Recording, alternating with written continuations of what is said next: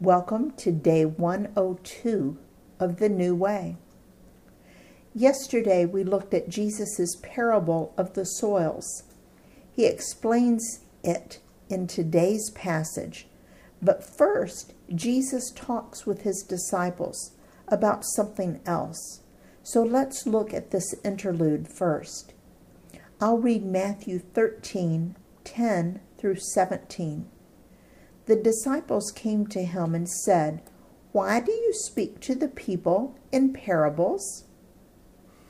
He replied, "Because the knowledge of the secrets of the kingdom of heaven has been given to you, but not to them. Whoever has will be given more, and they will have an abundance. Whoever does not have, even what they have will be taken from them. This is why I speak to them in parables. Though seeing, they do not see. Though hearing, they do not hear or understand. In them is fulfilled the prophecy of Isaiah. You will be ever hearing, but never understanding. You will be ever seeing, but never perceiving. For this people's heart has become calloused. They hardly hear with their ears, and they have closed their eyes. Otherwise they might see with their eyes, hear with their ears, understand with their hearts, and turn, and I would heal them. But blessed are your eyes because they see, and your ears because they hear. For truly I tell you, many prophets and righteous people long to see what you see, but did not see it, and to hear what you hear, but did not hear it." And I'll read Mark's version in Mark 4:10 through 12. When he was alone, the 12 and the others around him asked him about the parables. He told them, "The secret of the kingdom of God has been given to you, but to those on the outside everything is said in parables, so that they may be ever seeing but never perceiving, and ever hearing but never understanding. Otherwise they might turn and be forgiven." And I'll read Mark 4:25. Whoever has will be given more. Whoever does not have, even what they have will be taken from them. In Luke's version, in Luke 8:9 and 10, his disciples asked him what this parable meant. He said, "The knowledge of the secrets of the kingdom of God has been given to you, but to others I speak in parables, so that though seeing they may not see, though hearing they may not understand." And Luke 8:18, "Therefore consider carefully how you listen. Whoever has will be given more. Whoever does not have, even what they think they have, will be taken from them."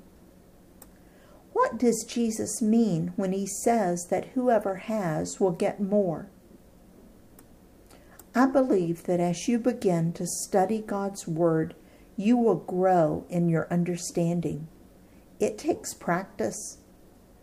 When you invite Jesus into your core, the Holy Spirit comes into your life to guide you and teach you how to grow so that you'll be able to understand more and more. What do you think Jesus means when he says that those who have nothing will have it all taken away? I believe he is talking about religious people who think they are in a right relationship with God, but are rejecting Jesus. Without the Holy Spirit inside their core, they can't understand the Scriptures, but even worse, they will be empty for all eternity. Now we skip the disciples' first question. Why did Jesus speak in parables instead of just teaching the truth plainly? I'll read Matthew 13:34 and 35. Jesus spoke all these things to the crowd in parables. He did not say anything to them without using a parable. So was fulfilled what was spoken through the prophet. I will open my mouth in parables. I will utter things hidden since the creation of the world. It also fulfilled prophecy according to Psalm 78:2. I will open my mouth with a parable. I will utter hidden things, things from of old. Now remember that Matthew was intent on showing that Jesus was the Messiah prophesied in the Jewish scripture. It's just a little thing, but it's important. Okay, now to the real dirt. I mean soils. Let's look at the meaning of the parable of the soils. I'll read Matthew 13:18 through 23. This is Jesus speaking. Listen then to what the parable of the sower means. When anyone hears the message about the kingdom and does not understand it, the evil one comes and snatches away what was sown in their hearts. This is the seed sown along the path. The seed falling on rocky ground refers to someone who hears the word and at once receives it with joy. But since they have no root, they last only a short time. When trouble or persecution comes because of the word, they quickly fall away. The seed falling among the thorns refers to someone who hears the word, but the worries of this life and the deceitfulness of wealth choke the word, making it unfruitful. But the seed falling on good soil refers to someone who hears the word and understands it. This is the one who produces a crop, yielding 100, 60, or 30 times what was sown. And let's read Mark 4:13 through 20. Then Jesus said to them, Don't you understand this parable? How then will you understand any parable? The farmer sows the word. Some people are like seed along the path, where the word is sown.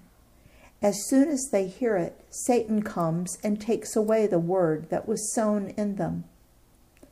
Others, like seed sown on rocky places, hear the word and at once receive it with joy, but since they have no root, they last only a short time.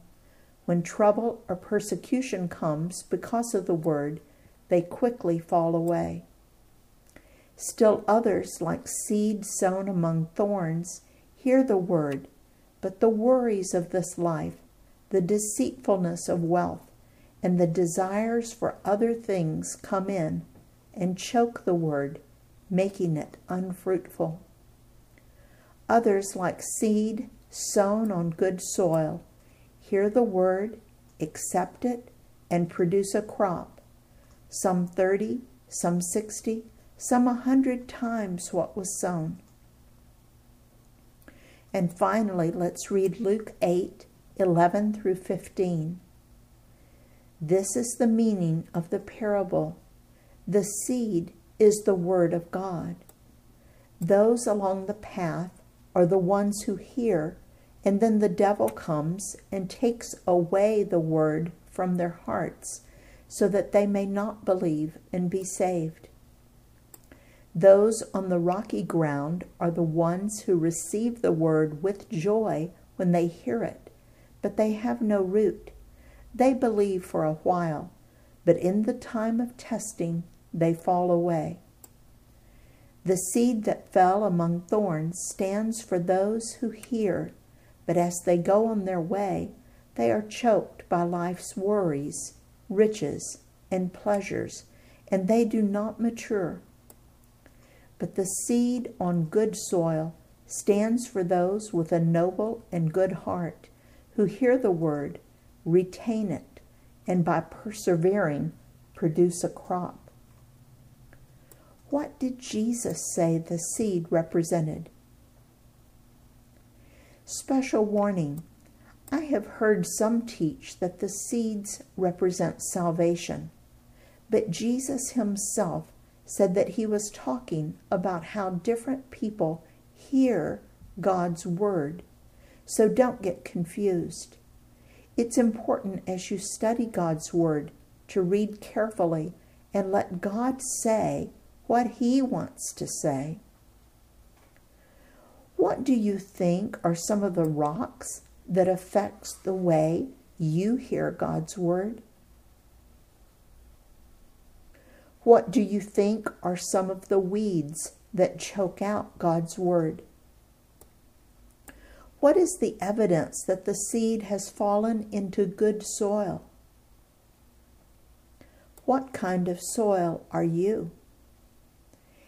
If you are eager to learn Scripture and what God has to say, and are intent on applying it to your life and obeying it, then the Scripture will accomplish its goal to make you more and more like Jesus.